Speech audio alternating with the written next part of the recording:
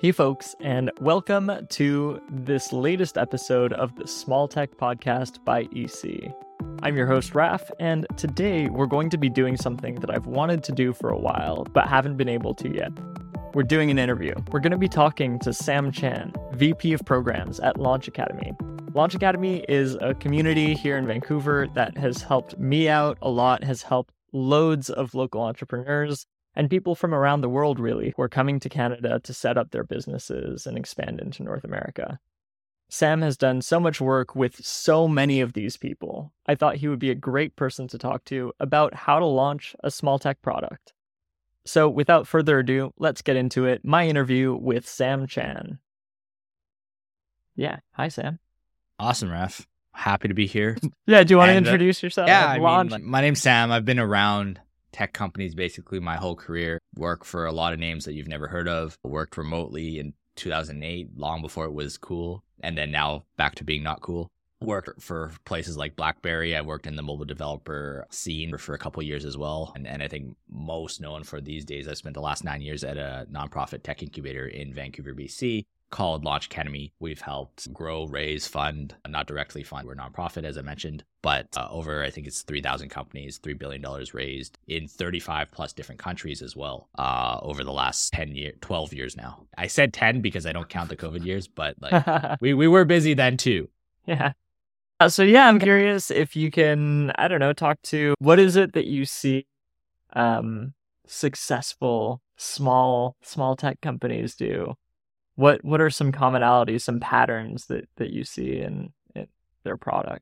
It's a loaded question, very broad and one question. that many thousands of hours of podcasts have spent time trying to derive and what is the central way. Right? Yeah. How do you grow something from ideation into reality? And that's even the slogan on a lot of events, programs, etc. Right? I think at launch, we've spent, again, a very early part of the decade working with what we call ideation companies. And I don't know how startup focused the listeners may be. So feel free to just ignore me if I'm explaining like you're 5 or something like that. But I don't know who you are, so I can assume that. But like we spend a lot of our time working with folks that want to build something. Some of them technically know how, like in terms of skill set to build. Some of them don't. And so like the programming, the courses that we have built for folks like really have to cater to both parties. And of course, like I'm non-technical myself, right? Like I've lived my life surrounding around really technical people. And so I always joke like I'm always the dumbest person in any room I'm in. But somehow I'm in the room, right? So maybe I did something right. But like when someone originally comes to us and they're, we're talking about brand new, we also work with companies that are growing and in growth stages as well, right? So that's not the only thing we do at launch. But in terms of working with ideation companies, it's always focused around like problems versus solutions. And the biggest fraction, I think, is like when we go back to the origin of why someone starts to create something like, and kind of digging a little bit deeper, usually there's a pain somewhere, right? Yeah. Like it's a lot of times for founders, it's their own pain. Maybe I'm working at Microsoft, my day-to-day job, and they're like, I have to do this thing over and over and over again. I'm tired of doing this. I could just create blank and I don't have to do this. Yeah. And so that is the problem that you're trying to solve. And immediately you go to, how do I fix that problem? I could do this. I could scrape that. I could add in this plugin, so on and so forth. I can push that and then boom, it's good. Problem solved. Yeah. Problem solved, right? And in many cases, I think it does solve that original founder's problem. But the difference between, and that's like, I think that's great use of your time in terms of keeping your brain fresh, right? Because I think a lot of us, like when we start working, and I'm talking more, you could be a developer, you could be a business analyst, you could be a marketer. Like stuff starts to get mundane when you're doing like monotonous work. And I think creating new ways or more efficient ways to solve your problem. I always joke that lazy people are the best because lazy people are willing to work themselves out of a job in theory, right? But that means that they have to put that creative juice to work, and that keeps you fresh. So I don't look down on lazy people, I think is the takeaway from this. But yeah, and a lot of people leave it there, right? Problem solved, and then they go on with it, and that's cool. Yeah. Then maybe 5%, 1% of those folks are like, hey, what if other people have that problem too? Yeah. Right? Yep. And I think that's where the creation of a lot of things end up happening. I don't want to say by mistake, but because they recognize there's pain points and there's a market for that pain, right? Yeah. And that pain is universal or more than just, it's very specific to my pain. How have you seen people deal with figuring out whether or not their pain is actually one worth solving for other people? Like whether it's a dollar value or just there's actually an audience there or, yeah. I think that's the pivot point and like the first mistake early founders make. Yeah. Is they had a pain point, they solved it with whatever their solution is. Yep. And going forward, when they start to create what they would consider their company, the focus is all about, look at this thing I've made, look at this solution I've created. Raph, isn't this solution great? And Raph, you're a nice guy. So you'll be like, yeah, it looks pretty good, right? Yeah. But actually for a founder, looks pretty good and not acting on it is like the worst feedback ever, because you internally, you feel good about yourself. I want to know it's bad. Yeah, I'm like, I want to know how to make it something that you would put your hard-earded money for, right? Yeah, give me $100. I know I'm being very like, again, you and I have had many inside conversation about this, but regardless of your focus on capitalism or whatever, everything needs to be funded in one form or matter, right? Yeah. And that goes into a whole different conversation of customer versus user, and we can dive into that if you want. But just focusing back on the solution part is the biggest mistake that people make is when they're solution oriented versus problem obsessed, I think is the fancy startup term that people use. That's funny. I don't think I'd actually come across that specific phrasing. I like that. What was it? Problem obsessed. Okay, problem obsessed instead of solution. Yeah, because you want to be obsessed with what's the pain that, like, if you're not solving someone's pain point, then what's the point? Your product can be very shiny. I think it's because we all start out with the problem, but once we find a solution, we put all our focuses and all our eggs in the basket on that solution, right? Yeah. This watch app is going to change everyone's life. Like, this watch app is the best. Not realizing that the core demographic of people who have this pain do not have smartwatches. Yeah. So yeah, in theory, it would solve their pain, but now you're not just selling them your watch app, you're also selling them the watch. And you're also selling them the data plan that comes with the watch. And guess what? Now it's unaffordable. Yeah. Right? So I think the difficult part is not stopping being obsessed with the problem after you have an initial solution. Yeah. Right? So the solution might work for you and maybe your small group of friends. Does it scale, right? Yeah. Do more people have this problem and enough people to reach what you consider a critical mass that is worth pursuing as a business? Yeah. Right. And that's the journey that's not a very enjoyable part of the journey, especially when you're basically going out asking people to tell you what you think is crap, right? Yep. Because that is the most helpful thing, right? If you think of it as if it's a combination lock and everybody's telling you those numbers are good, but the lock is not unlocking, all the advice that's been given to you is actually useless. You need people to tell you like that 5 it's wrong. Yep. It should be a 4. It should be a 3. And that's how you get closer to unlocking it. But everybody tells you it's good, it's useless. Yep. I'm curious, with all of that in mind, have you seen companies, build out like frameworks or ways of thinking and working around like gathering that information? Like, how do you keep track? How do you make sure, like, beyond just like seeing some dollars come in or not, how do you stay aware as a company of like whether you are focused on the right problem and whether you do actually have the right audience? Like, there's a couple of things there. I think to start with, you need to have a little bit of self-awareness. Yeah. Right. So you got to know whether you're the guy or person that loves to build stuff. Right. And you and I both know plenty of people that just love to build. And like, there's absolutely nothing wrong with that. Yeah. I don't call that a business. I call that playing with Lego. Right. Yeah. And it's a great thing to build and create and whatever. Right. And I think if you're satisfied with that and that gives you fulfillment, that gives you joy, keep doing it. Are we allowed to swear on this?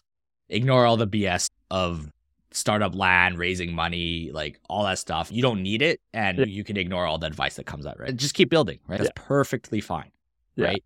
But if you think that you have an aspiration to do something larger, to run a business out of it, to maybe have it feed your family, to whatever your goals are, right? Then you got to recognize, okay, what are my strengths? What are my limitations?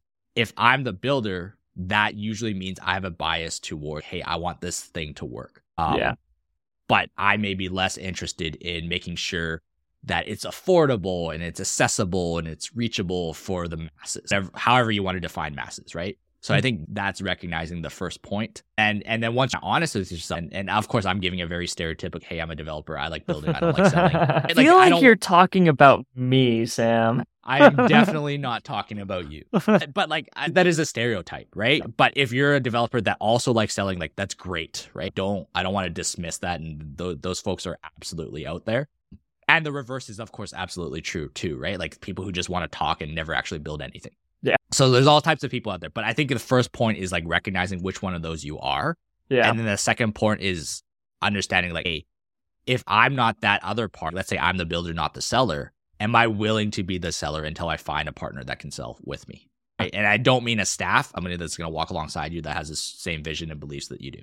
So if you are a seller and not a builder, then please come to ifmafcreative.ca where we can be your builder partner. I'm getting the referral fee for that, right? Yeah. The plug is there because that is who we like to work with. People who have ideas and don't know how to make them work and who can sell them but don't know how to materialize them. I feel like I set you up for that. Yeah, thank you.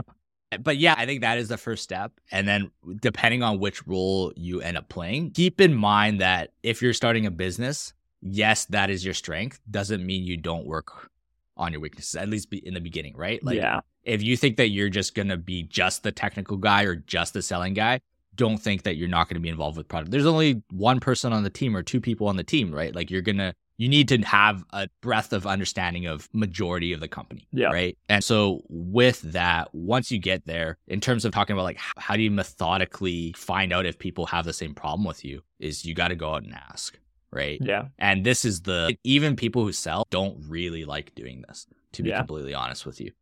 Like nobody really likes doing this. I have met some personalities that enjoy going door to door. It's really strange. Oh, like we've all been like had to open our door and like they're selling chocolates, they're selling something, whatever. But there are some people that enjoy that. They don't mind, just give them something to sell. But the majority of people I've met, exactly, the majority of people I've met aren't really fond of that. What I would call like grunt grind work, but it has to be done. So when I talk to more successful founders and success in that their experience, they've built some products that have had millions of users, or they've exited, or however you want to define success. Like they've done this a couple times, right? It sounds ridiculously easy from their point of view. I was talking to the founder, I think it was Matt Smith, who's one of the founders of both Later and Thinkific. Later, I think recently, both are Launch alumni. Later, I think recently got acquired or they merged or something like that. Don't quote me on that. Sorry, Matt, if I said it wrong.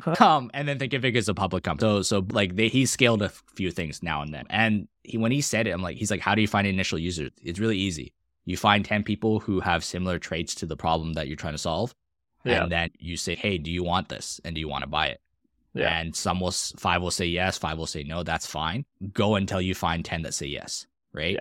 Whatever method that is, right? Whether it's friends and family, maybe it's your LinkedIn, maybe it's cold calling. That part doesn't really matter. Yeah. Just get to 10. Yeah. Once you have those 10 yeses, then you go, great.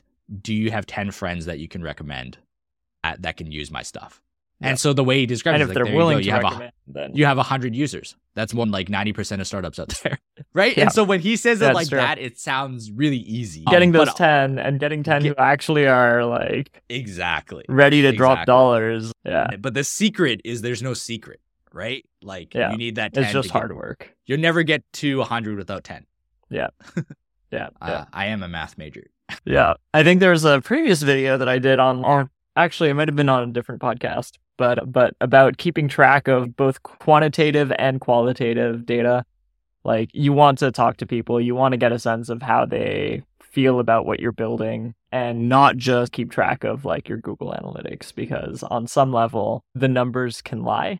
Yeah. So. And I think just be aware of your own biases, right? Yeah. Like, I think that's one of the most difficult things is like, numbers. But I like my product. Yeah. And it's like, only 2 out of 10 liked it. But the other 8, they're losers. So they don't really count. So really, it's like 2 out of 2, which is 100%, which is pretty great.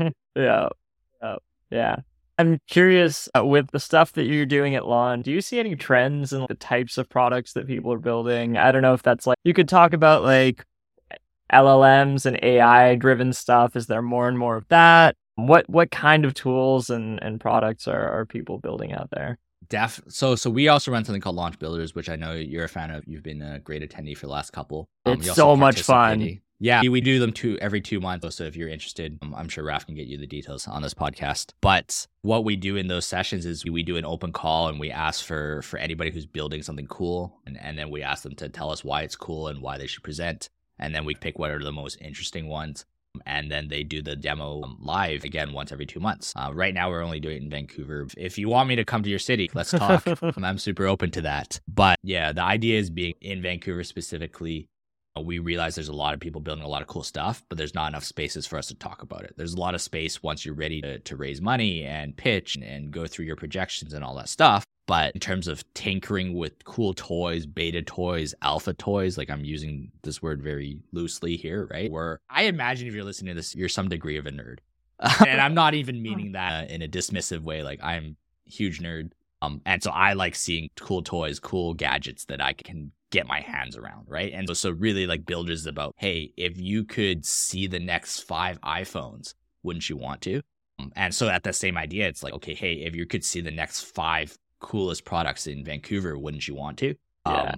So that's the base of it. But back to your kind of original question, definitely there's a lot of AIs. I'm super happy because I think we're starting to move past what I call the ChatGPT skin products. Which are like, hey, we're the ChatGPT for bankers. We're the ChatGPT for bankers that spend a lot of time in the washroom. So like it gets more and more specific, but really the core of it is, it's just the user is prompting something and then ChatGPT spits something out in a more organized manner, right? Yeah. So I'm just because this came up yesterday, I went to Langara Volition Student Showcase and they were showing their products. They were building real products. One of the things that I think is really interesting with regard to what you're saying right here is I saw this at the student showcase yesterday. This team built a product called Learnium. And what they did is they built this system around OpenAI's APIs. And so it's using a large language model you input a PDF and it breaks it down into a learning plan. So if you're a student and you've got a book that you need to get through and learn, it'll pull it apart and create flashcards, and you can ask questions about the book, but it'll also use the LLM to figure out what you should be learning and basically check your answers as you do these flashcards. It's really cool. And like you, I'm so happy that we're like moving past it's like ChatGPT, but with, I don't know, a bit of data about like your specific, your persona fed into it. It's really exciting stuff. And I mean, nothing against it if you're building something like, and that's why I go back to what is your intention, right? I think it's a great tool if it inspires you to learn and build something out, even if it's a clone, right? I don't actually think there's anything wrong with skins or clones or, how I'm describing them, right? Yeah. But I just think like in the long run, if you're trying to build something that's really, truly like exciting and scalable and sustainable, I think is the most key word, it needs to have its own kind of value proposition. Yeah. I agree. I feel like it does kind of go back to like toy versus products, because if it's just a layer on top of something else, then I don't know. Does it really have much value? Like, yeah, but building toys are great. Which what I want people to take away is like, just because it's not going to go on the public markets doesn't mean it's not cool. Yeah, absolutely. Like a toy is fun, but you have to recognize that it's a toy. Yeah. I'm kind of curious if you could tell me what it's like being on your end of this whole like process. You're supporting so many people who are building products, building cool tech companies. What's it like? So I think most folks who work at incubators, program builders, I don't know what you want to define these kind of roles as support services for startups. Yeah. They're all a little bit crazy. And I mean that in the kindest sense. Yeah. But like the emotional kind of quotient, I don't know, EQ that comes with building a product, like you're building something out from scratch. And then for many founders, you see the life and death of those things you create. And with support services and someone in my position, and you and I have gone through this probably a couple of times where it's like, we see you get this idea. You're like, hey, this is a problem. It's really interesting. I'm learning all these cool things. I plugged in all these cool SaaSes into my product. Yeah. And then the initial traction even, right? Hey, a couple people are using this. It's great. And then for whatever reason, you hit a wall. Maybe you have life circumstances that change. Oh, I'm getting married. I'm moving to XYZ for 2 years. Can't keep working on this. Microsoft gave me an offer I can't refuse, whatever. And it dies, right? Yeah. But like all of that has highs and lows. There's a lot of peaks, a lot of valleys. And as support services, if we're being negative on a negative day, I can just be like, I've seen this movie before. But that's not a very nice support service if they're not. Like, you want to work with people that are as enthused as you are, right? Yeah. But the reality is, when on those down and on those lows, you might feel low, right? But you feel low once or twice, or depending on how many products you make, you feel low that many times. Yeah. I will be working with 100 different companies. Yeah. If it's 50 lows every single time, God. I'm going to go out of my mind depressed. Yeah. And that's if I'm at maximum empathy, maximum, I really want this to work for you. And so the healthy balance that my team and I are forever continuing to try and work on is that how do we have the right amount of excitement for our founders when they find initial success or that a moment, but also not let the lows kick us in the nuts, which they both are bound to happen, right? Yeah. And so that is the tough part, and why, honestly, when I talk about like having worked at Launch for 9 years, people are generally surprised now, because most folks in my position do not stay that long at one place. It does sound potentially exhausting. Also, I guess like exciting if you've got 50 lows, but you also have 50 highs, hopefully. It just depends on what's your latest thing. But right? So depending on when you ask me, like something could be really exciting or something could be really down. But I think to some degree, like, you have to have a little bit of schizophrenia too. Again, I'm using this very loosely. I'm not trying to diminish medical conditions and things like that. But one end, I'll be talking about tech and talking to a company about how to help the next generation of children. Next thing, I'll be talking to someone with a product in Medicare and how to have people die honorably, at peace. And there's tech to support them with their last days. And so you jump around from place to place really quickly. And all have their part in the world and all have their own version of meaning. But they're no way related to each other. Yep. Sounds like a wild ride. Okay. So last little thing. We're going to wrap this up with, what is one small tech product, not like a Google Docs or like a HubSpot, or even at this point, I'm going to call Thinkific a big tech product. What's a neat small tech product that has significantly impacted your life, the way you do things? I don't know, something that's been good for you. So you mean I can't say Notion? Here's my referral code. No. What if I threw a curveball and said Notion anyway?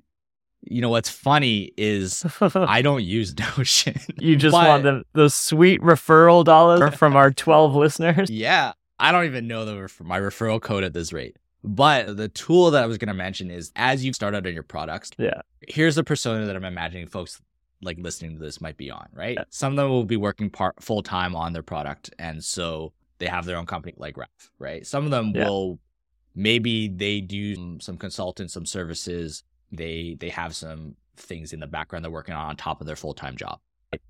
And then there's going to be some that are just full-time working, some of them enthusiasts. Right.